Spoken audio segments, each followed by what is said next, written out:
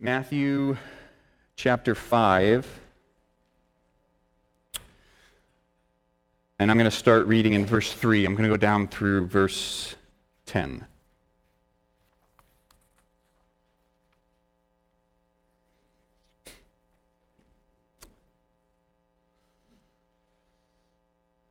Just for context, in verse 2, and he opened his mouth and taught them, saying, verse 3, "Blessed are the poor in spirit, for theirs is the kingdom of heaven. Blessed are those who mourn, for they shall be comforted. Blessed are the meek, for they shall inherit the earth. Blessed are those who hunger and thirst for righteousness, for they shall be satisfied. Blessed are the merciful, for they shall receive mercy. Blessed are the pure in heart, for they shall see God. Blessed are the peacemakers, for they shall be called sons of God. Blessed are those who are persecuted for righteousness' sake, for theirs is the kingdom of heaven." This is the word of the Lord. Let's pray. Father, we come to you and we are grateful that you have revealed yourself to us in your scriptures. Father, we know that your Spirit uses your word to change hearts and lives. And we thank you for this recording of your word that we have in front of us. I pray, Father, that these words, these truths, would impact hearts and lives today. Open our hearts, give us an ability to understand, to hear, and to see. May your Spirit do its convicting work, its encouraging work. May your Spirit build up the body of Christ this morning through your word. We ask and pray all of this in Christ's name. Amen. Well, I'll start with that same question I asked the children. What kinds of people is God pleased with? In the Beatitudes, last week we did an introduction to the Sermon on the Mount, and this is Jesus' introduction to his sermon. Last week we did an overview of the Sermon on the Mount. And in these first few verses, Jesus gives an introduction to his message. And the Beatitudes are something of that introduction. The themes that we see in there are going to run throughout the rest of the sermon. But in these verses, Jesus describes the kind of people who truly possess the good life. They're the ones that God is pleased with. They're the ones that God favors. And he describes the kinds of people that is. He describes that group of people, their characteristics, and it's exactly opposite, completely upside down. Jesus completely undoes everything that the hearer of that day would have understood for what it meant to be pleased, for to be favored by God. They had an understanding of what it meant to have God pleased with them and what that took and the requirements were. And Jesus undoes everything, turns it all upside down. And it is still, even for you and I, some 2,000 years later, it's still contrary to what we would expect in terms of what it means to be accepted by God, to have God's favor upon us. Have you ever found yourself in one of those situations where what took place was the exact opposite of what you were expecting? Where as you read and perceived the situation, all of a sudden the key was unlocked and you didn't see that coming at all. It was completely different than you expected. I had one of those moments for myself last night as I was working on sermon prep. If you're following along with your bulletin and you're taking notes in your bulletin, there's no typo in the bulletin. I asked for Matthew 5, 3 through 5 to be written in the bulletin because I only thought we were looking at 3 verses today. And as I studied and read and tried to make sense, I decided we got to go all the way through verse 10. And I said, the good people of Shawnee won't mind if it takes me 3 times as long to finish that many verses. We've got to... So how many of you thought you were coming to a sermon like that today? Completely different than you expected. No. Okay, let me see if I can make it a little more applicable to your lives, right? I heard of a situation that was completely different than what I had expected. Had the opportunity to listen to another ministry, and there was a pastor who had been involved in ministry for many, many years, and he had the opportunity to bring interns into his church like 6 at a time. They would do this 3 times a year. They would bring in many, many young men and train them for just a very brief time on some of the aspects of their church. So he had the opportunity to sit down with them. He would orchestrate it such as he would search through the applicants. It wasn't just if you applied, you didn't get in. There were far more applications than the number that they could expect, than the number that they could accept. And so he had to find a way to kind of weed through and sort through them. So though you may not be able to relate to what would it be like to be a pastoral intern, you've probably found yourself in an interview situation where someone's asking questions of you. You're wanting to answer the questions well. You're wanting to be chosen. And he would find a way to talk with 4, 5, 6, 7, 8 guys at a time and kind of do a group interview. And he'd watch the dynamics of the group. And as they would interact, he was looking for certain social cues. And there was one question that just was not what I expected. I was told that one of the questions he would ask is, he says, okay, everybody in the room gets to ask anybody in the room one question. And he would just go around and listen to questions. Now, if I found myself in that situation, and a particular pastor was a well-known pastor, a writer, a speaker, someone that many of these young men would aspire to be like someday, and so you would probably want to impress this man with your question, and you'd be asking him questions about what was the greatest book you ever learned, or how did you decide where to go to school, and all these kinds of things. And he was looking for a very specific kind of question. The guys that asked him questions because they wanted to know things about him, he answered them. The guys that tried to ask smart questions to impress him how smart they were, and perhaps he would notice and weed through the applicants that way, he answered them. He dealt with it. But within that social dynamic, there was always a few quiet guys, a few that were left out of the conversation. He was looking for guys that would ask them a question, turn to the quiet one, maybe ask about their testimony, maybe ask why they decided to apply for the internship program. He was looking for the kinds of guys who had these others-focused hearts that weren't focused on themselves, but looked for ways to draw others into the crowd. A weird thing, and yet when I heard it, it made total sense. Exactly opposite of what I would have expected. He wasn't looking for the guys who could impress him. He was looking for the kinds of guys who had a certain characteristic in their heart that was probably opposite of what everyone thought he was asking.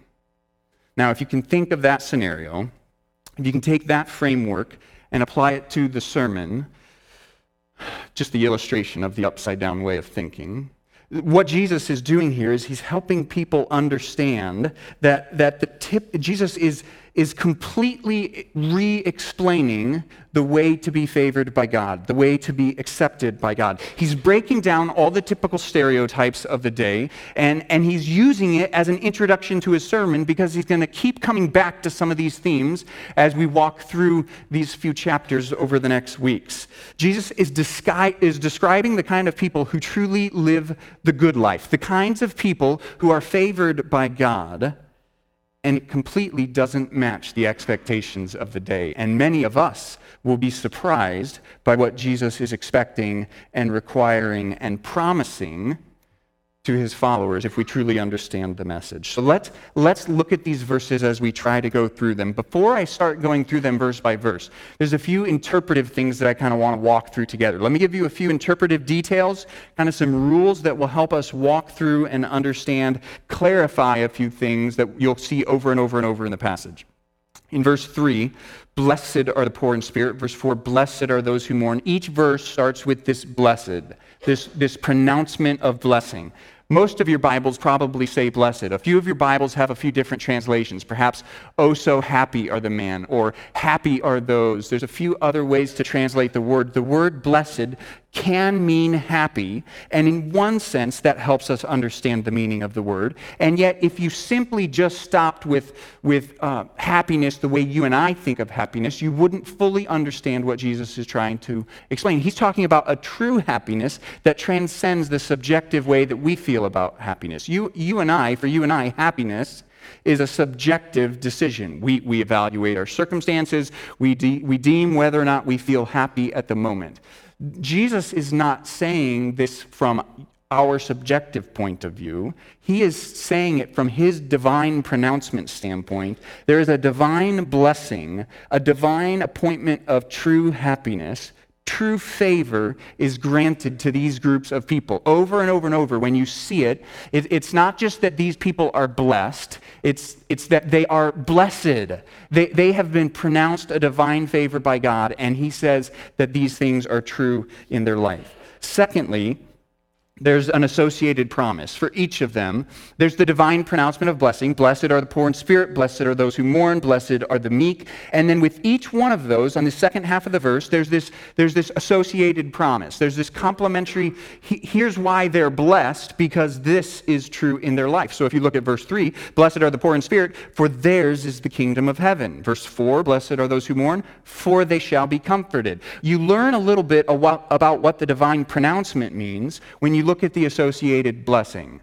And when you look at that promise of why there's favor, why this is truly the good life, when you look at the second half of the verse and all of these compliments are associated together. There's a second thing you notice about these compliments, these associated blessings. If you look at verse 3, blessed are the poor in spirit, for theirs is the kingdom of heaven. Look down at verse 10. Blessed are those who are persecuted for righteousness' sake, for theirs is the kingdom of heaven. That's the only time that second half of the verse, the associated blessing, is repeated. It's repeated exactly. And part of what Jesus is saying is, look, here's the people that truly live the good life. Here's the people that are truly favored by God. They possess the kingdom. They possess salvation. These are the people who right now are experiencing the benefits of what it means to be a child of God. Now, it's different in tense than every other one of the associated blessings. Notice that what I read for you in 3 and 10 is right now in the present sense. It's reminding us that yes, as Christians, we are waiting for the future someday kingdom when all of Christ's blessings are fully realized and experienced. But even right now, in a sense, there is blessings associated with our relationship with Christ, and the possessing of the kingdom and its benefits is this already reality that even though we're waiting for future full fulfillment, there's something to be experienced and gained right now in the present tense. But then look at verses 4, 5, 6, 7, 8, and 9. All of those are future. All of those, verse 4, they shall be comforted. Verse 5, they shall inherit the earth. Verse 6, they shall be satisfied. Verse 7, they shall receive mercy. All of these are in the future tense. So there is this sense and realization that not only in the future, in a time standpoint, it will take place in the future. It really bothered me at the beginning of the week as I was trying to study, why is verse 3 and verse 10 in the present tense, and the rest of them are all in the future? I was struggling with that until part of what helped me understand the future tense for verses 4 through 9 is not simply, the emphasis is not on a future point in time as much as it is on a certain reality. What Jesus is saying is that take it to the bank, this is guaranteed to be true, you will be comforted, you will inherit the earth, you shall see God. That's the emphasis here, is the certainty of these blessings. When Jesus pronounces these divine blessings for this group of people, the associated promises guaranteed, take it to the bank, it's going to happen. So with some of those things in mind that help us understand, there's one more clarification that I want to make before we jump into all of this. Be careful as we go through this. I think for any of us, there's this danger as we read the Beatitudes to think that Jesus is giving us a list of moral imperatives, as if Jesus is giving us a list of commands, requirements, and expectations that if we can do them good enough, if we can succeed, if we can pass enough check marks on the test, then we will receive blessing. So if we're not careful, we'll go through it and we'll say, well, am I poor enough in spirit? Do I mourn? Do I hunger and thirst for righteousness? Because if I'm not a peacemaker and if I'm not pure in heart, then I won't receive the kingdom. Now remember, Jesus is not saying as he goes through this is not a list of moral imperatives. This is not another list of thou shalts, right? In future weeks, you're going to see Jesus correct some of their misunderstandings of the Old Testament law. He's going to take some of the thou shalts that they had previously misinterpreted, they had previously misimplied, and he makes it very clear that he's not rewriting everything. He's not doing away with those. He's coming to fulfill the law, but be careful lest we think that Jesus is replacing old law with new law, as if now the way to enter the kingdom of heaven is to be poor in spirit and to be mournful and to be pure in heart. And if you line all of those things up and think that now if I just do good enough at these, this is what Jesus is saying for how I'm supposed to enter the kingdom of heaven. Some have taken it that way, so much so that they've realized the impossibility of doing it in this time and needed to say, well, maybe Jesus is pointing to a unique time in history where this actually can be fulfilled. But I don't think that's the case. I think there is a present reality and a present demand and a present promise on our lives. So let's think really carefully, what is Jesus saying? If Jesus is not saying, here's what you need to do to be favored by God, then what is he saying?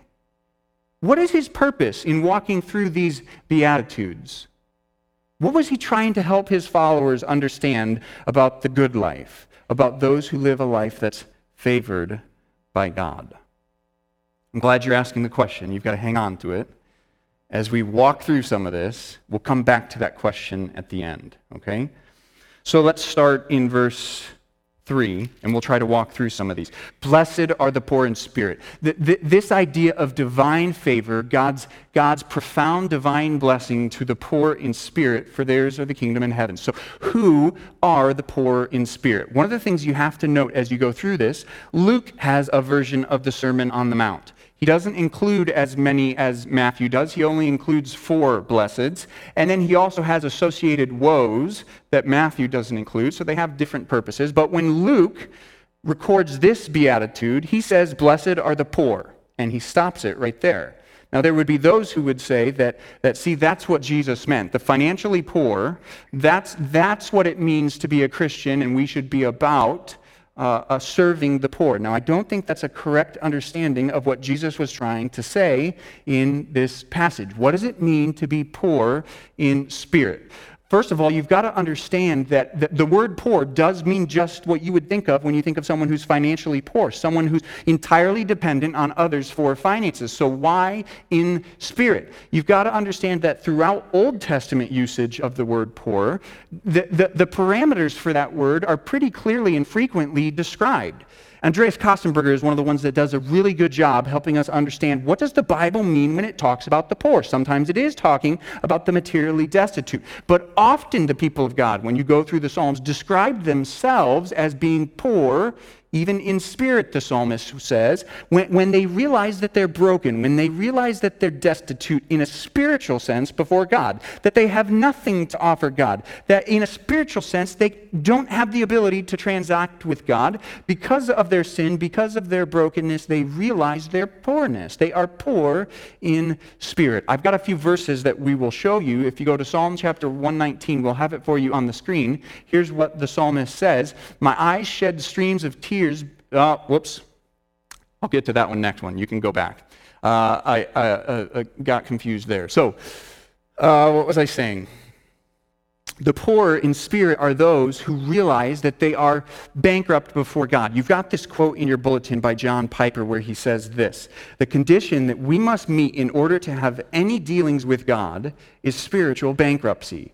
It is the easiest and hardest condition of all. What could be easier than having an empty hand? Unless you are clutching a $1,000 bill or a personal bill of rights. You see, when you think of approaching God, when you think of the ability to stand before God, do you recognize your poverty in terms of your own righteousness? That's what Jesus is addressing here. The ones who realize that they have nothing to offer God, they're the ones who receive the blessings and the benefits of an eternal relationship with God. The ones who realize that they have no goodness of their own. They're entirely dependent on God and His righteousness. That's what it means to be poor in spirit, and people who realize that have a special blessing from God. Go on to verse 4. Blessed are those who mourn, for they shall be comforted. What does it mean to mourn? What is Jesus saying? The idea has to do with grief and loss and sorrow and those who grieve, those who are mourning, but it's not just it's not just mourning over personal loss, the way that you would mourn if you lost a loved one. Jesus is not saying to all the people who are brokenhearted and sad, Jesus will now make you happy. He's talking about a particular reason for their brokenheartedness. Again, Old Testament usage of this idea of mourning over our sin and our brokenness would come into play. This is the verse that I was trying to show you in Psalm 119, verse 136. The psalmist says, my eyes shed streams of tears because people do not keep your law. When we realize that we are poor in spirit, when we see the brokenness of the world around us, when we see the brokenness of our own lives, certainly for the Jew in that day living in captivity, those whose hearts were in tune with God's law would certainly mourn, and the grief, the brokenness, the spiritual poverty of the people.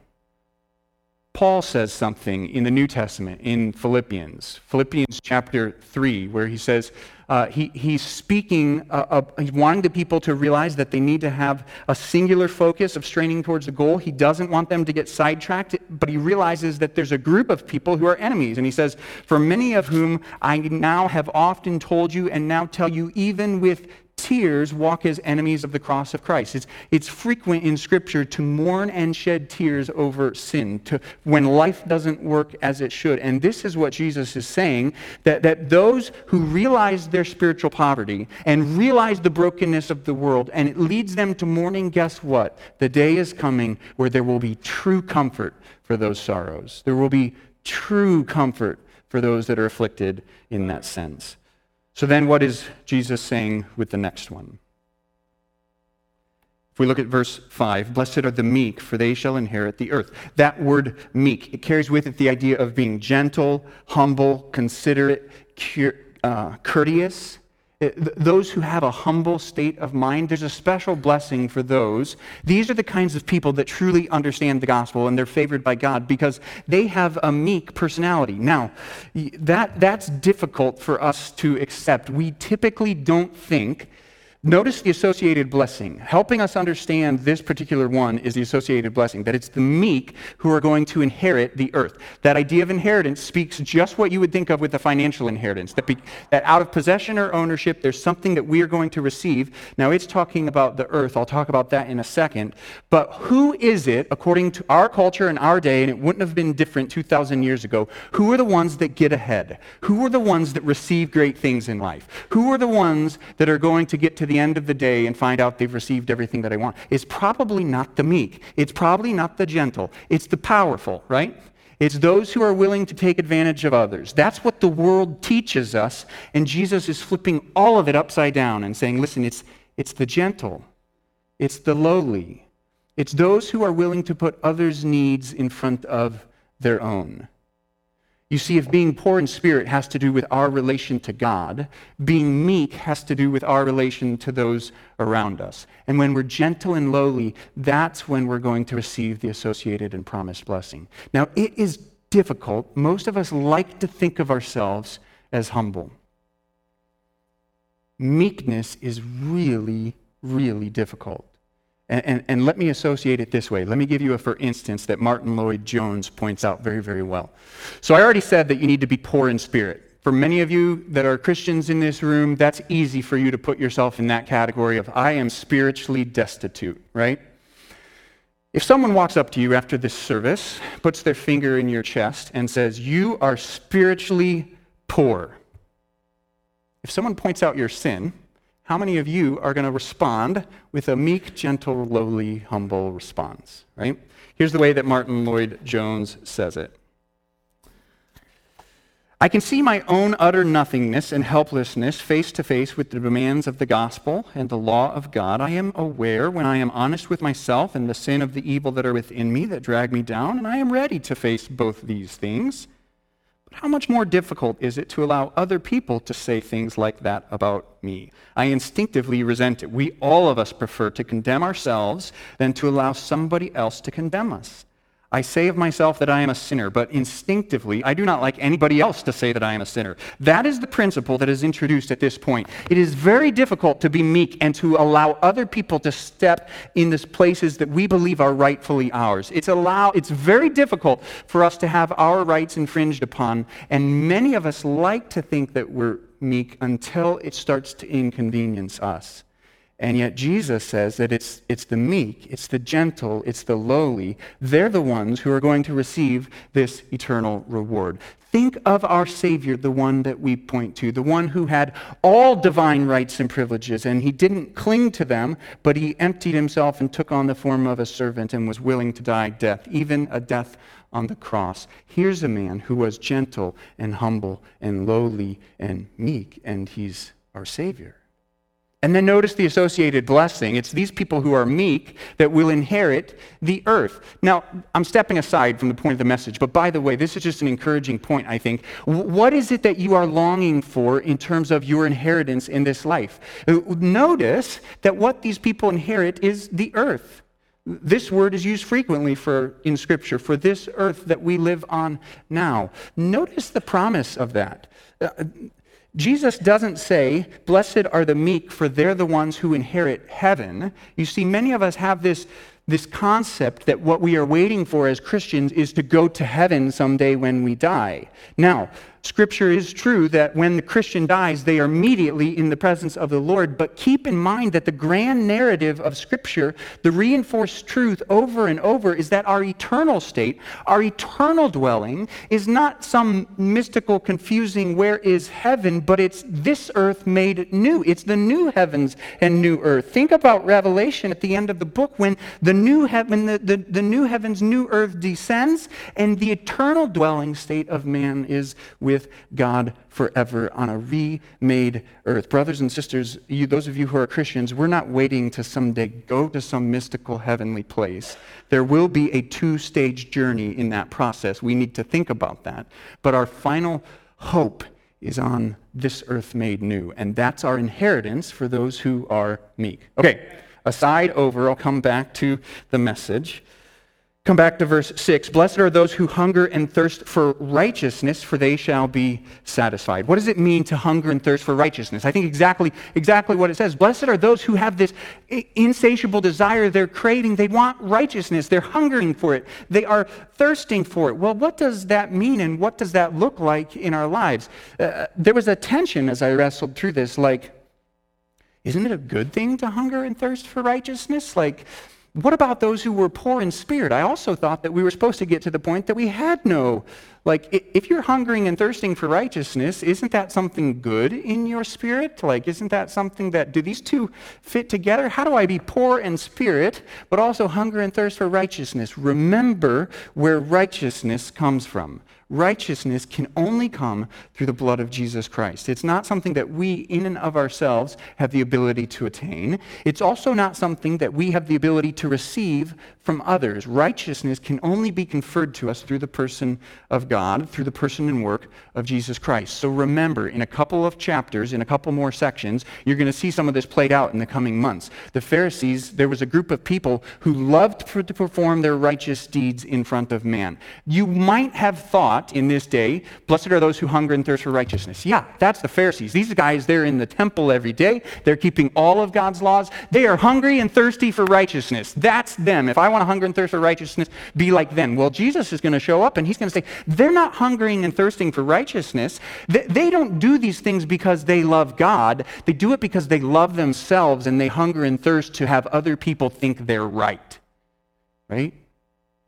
They weren't hungry and thirsty for God's righteousness, saying, God, I'm poor in spirit, give me your righteousness. They loved themselves so much that they hungered and thirsted to be right. See, we need to be people who truly realize, I want righteousness from God. I need it as much as I need my next breath. I need it as much as I need my next meal, and it can only come from Him. Very similar with the idea of being pure in heart in the next verse. So those who are pure in, not the next verse. Let me skip that. We'll get there. Blessed are the merciful. Blessed are the merciful, for they shall receive mercy. If we properly understand our need for mercy, if we properly understand the debt that we have in relation to God, that our sin places upon us, only then do we truly understand what it means to give mercy to others. Will it be easier for us to extend that mercy to others? Jesus told the parable of the unforgiving servant, and he made it very, very clear that people who don't understand their own need for mercy are not, they're then not quick to forgive others. They're not quick to extend that same mercy. And yet, people who are living the good life, who've been favored by God, not only do they understand their own need for mercy, they're quick to then extend that need for mercy to others. Verse 8, blessed are the pure in heart, for they shall see God. Those who see God, those who experience Him and dwell with Him, are those who have this singular, intense devotion to pursuing God wholly with purity of heart, in the sense that they're not divided in their passions. They don't live one way a certain part of the week and hang on to their sins the other part of the week. Blessed are the pure in heart, those who singularly focus on God. Verse 9, blessed are the peacemakers, for they shall be called the sons of God. Blessed are those who get involved in the messy. This verse doesn't say, blessed are the peaceful, right? That would make sense. Certainly there's a group of people who live the transcendent, pristine, peaceful life. That's not what Jesus is saying. Blessed are the peacemakers. Those who go and help two parties at odds reconcile differences. That's what Jesus is saying. People who live the good life, people who have been favored by God, are the kinds of people who love to bring reconciliation. Once again, who is our chief example of peacemaker? Jesus himself is the one who brought peace to you and I. And we have a few more verses on the screen for you here as well. Colossians chapter 1. In the Beatitudes, in Matthew, that word peacemaker is a noun. Here's the verb form of that noun in the book of Colossians, speaking of what Jesus has accomplished. He says, and through him to reconcile to himself all things, whether on earth or in heaven, making peace by the blood of his cross. Same root word, verb form. Jesus is the one who made peace by what he accomplished on the cross. If you go then to Ephesians, this is the same root words, but instead of two of them put together, they're flipped in a different order, but same concepts going on here, that here's what Jesus accomplished, that the dividing wall between Jew and Gentile was broken down. Jesus brought in something new by abolishing the law of commandments expressed in ordinances, that he might create in himself one new man in place of the two, and so making peace. Jesus is the one, our ultimate example of the one who brought peace, the one who made peace. So realize this, that peacemaking is something that is incredibly messy, it's incredibly difficult, and it's incredibly costly. It was not free for God to make peace with you and I, his children. His own son had to give his life and shed his blood. And as the people of God, whether it's with those of us in the church or as we try to bring the message of reconciliation to the world, it's going to be costly. It's going to be difficult, but praise God for people who are willing to get down in the mess and make peace. These are the kinds of characteristics that surround the lives of those who have been favored by God. The last one then in verse 10, blessed are the persecuted for righteousness' sake, for theirs is the kingdom of heaven. I'm not going to explain that much today. In verses 11 and 12, he gives further commentary, and so we'll kind of save some of that for a future look. But let's kind of now, as we've walked through all of these, let's think about this for a little minute. What was Jesus accomplishing? What was Jesus' purpose in walking through all of these Beatitudes and saying, look, if you want to know who the people that are my children, who are the ones who are favored by me, who are the ones who are accepted by me, what does it look like to live as Jesus' people in his kingdom and in his plan? What does it look like to have your lives characterized as one who follows Christ? Well, there's one interpretive detail that I didn't give you as we started walking through it, and I'd like to come back to it at this point. As you think about these 8 Beatitudes, these 8 blessings, don't think of it as 8 different groups of people. Did you find yourself doing that?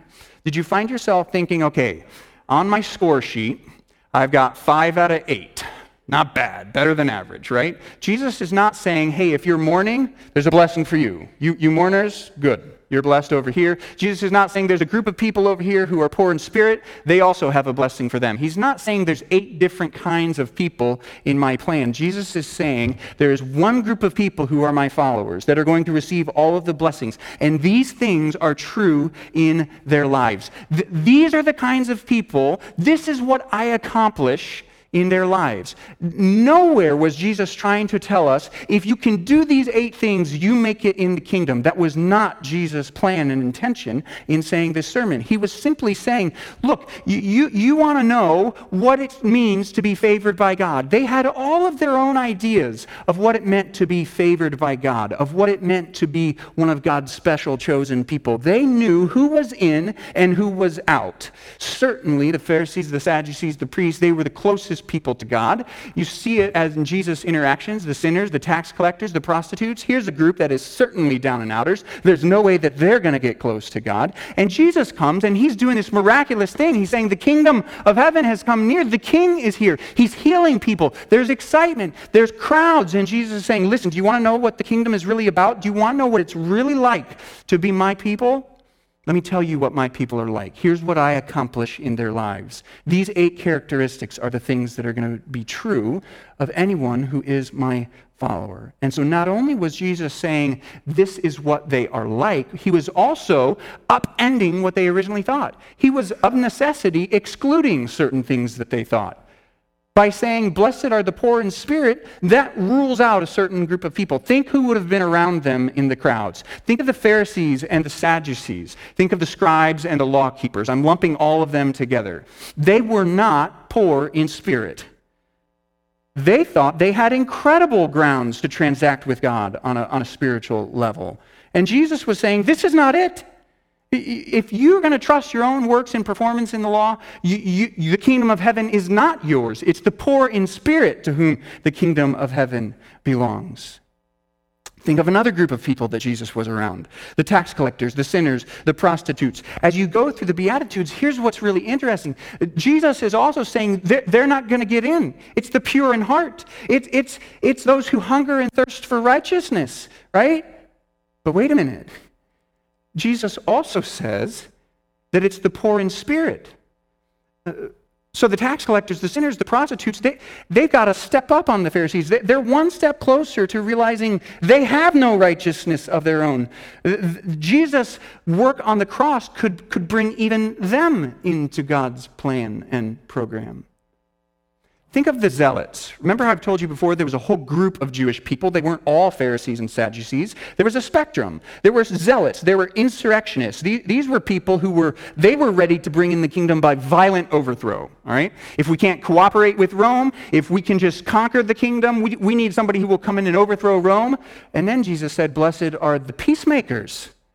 Well, that doesn't sound like much of an insurrection. Blessed are the meek. Here's what Jesus is saying as he puts all of these together. Everything that they've ever thought is wrong for how to be favored by God. It wasn't the example of the scribes and the Pharisees that were going to get them close to God. Yes, those who in sin were kept at a distance from God, that sin had to be dealt with.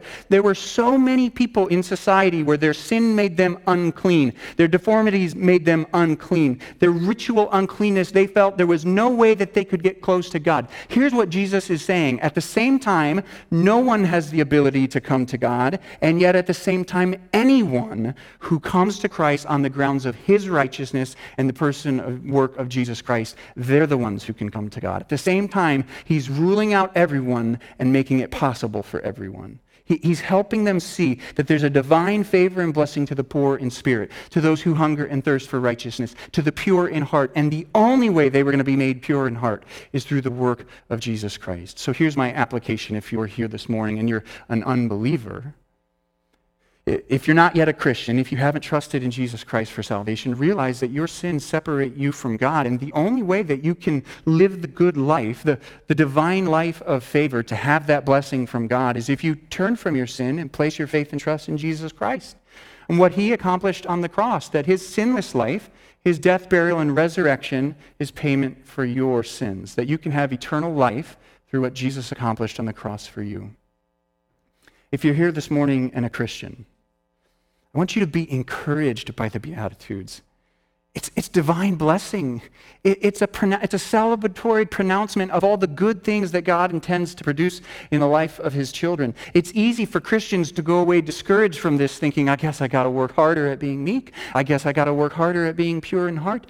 Well, yes, there's a sense that when we see God's standard, it calls us to more. But get this, the same grace and righteousness of Jesus Christ that saves you and wipes away your sins is the same grace that Jesus intends to use in your life to produce these things and make them true in your life. As you draw near to God, as you savor the gospel, as you learn who Jesus is, realize that he's calling you to this great and glorious and grand and good life, and he intends to accomplish these things in our lives all through his grace. John Stott wrote about these kinds of truths. He talked about the twofold purpose of the sermon, that it both condemns, but it also makes a path for God to accomplish his work in us, similar to the way the Old Testament law did both of those things. It called out sin and condemned, but it also provided a means of covering, a way of relationship for the children of Israel to have a relationship with God. Well, now as Jesus shows up and he says, listen, this is now the new covenant promises. This is what the gospel is going to produce in my life. Here's the twofold purpose of what Jesus is talking about. First, it shows that the non-Christian, he cannot please God by himself because he cannot obey the law. And so it directs him to Christ to be justified. If you're an unbeliever, the only way you're going to live the good life and be made right is through Christ. Secondly, though, it shows the Christian who has been to Christ for justification how to live so as to please God. More simply, as both the Reformers and the Puritans used to summarize it, the law sends us to Christ to be justified, and Christ sends us back to the law to be sanctified. Luther is even more clear, quoting now Martin Luther, about the second purpose of this sermon.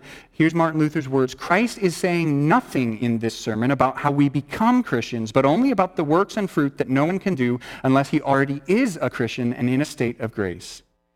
And Sott's summary is this. So as the Beatitudes set forth the blessings which God bestows, not as a reward for merit, but as a gift of grace upon those in whom he is working such a character. Christian, if you're here this morning, be encouraged at what the grace of God intends to produce in your life as these divine favors, these divine blessings, that these would be true characteristics in our lives. Be encouraged by that. Ask God to produce these things in your hearts as we walk through this sermon together in the coming months. Let's pray. Father, we come to you and we are so grateful that Christ's death on the cross paid the entire debt of our sins. It was a sufficient sacrifice to bring us into right relationship with God. Lord, I pray that if there's unbelievers here, that you would work in their heart to convict them of their need of righteousness, to show them Christ as a way of salvation. For the believers here, may they be encouraged by what you intend to accomplish in their lives through your work of grace. We ask and pray in Christ's name. Amen.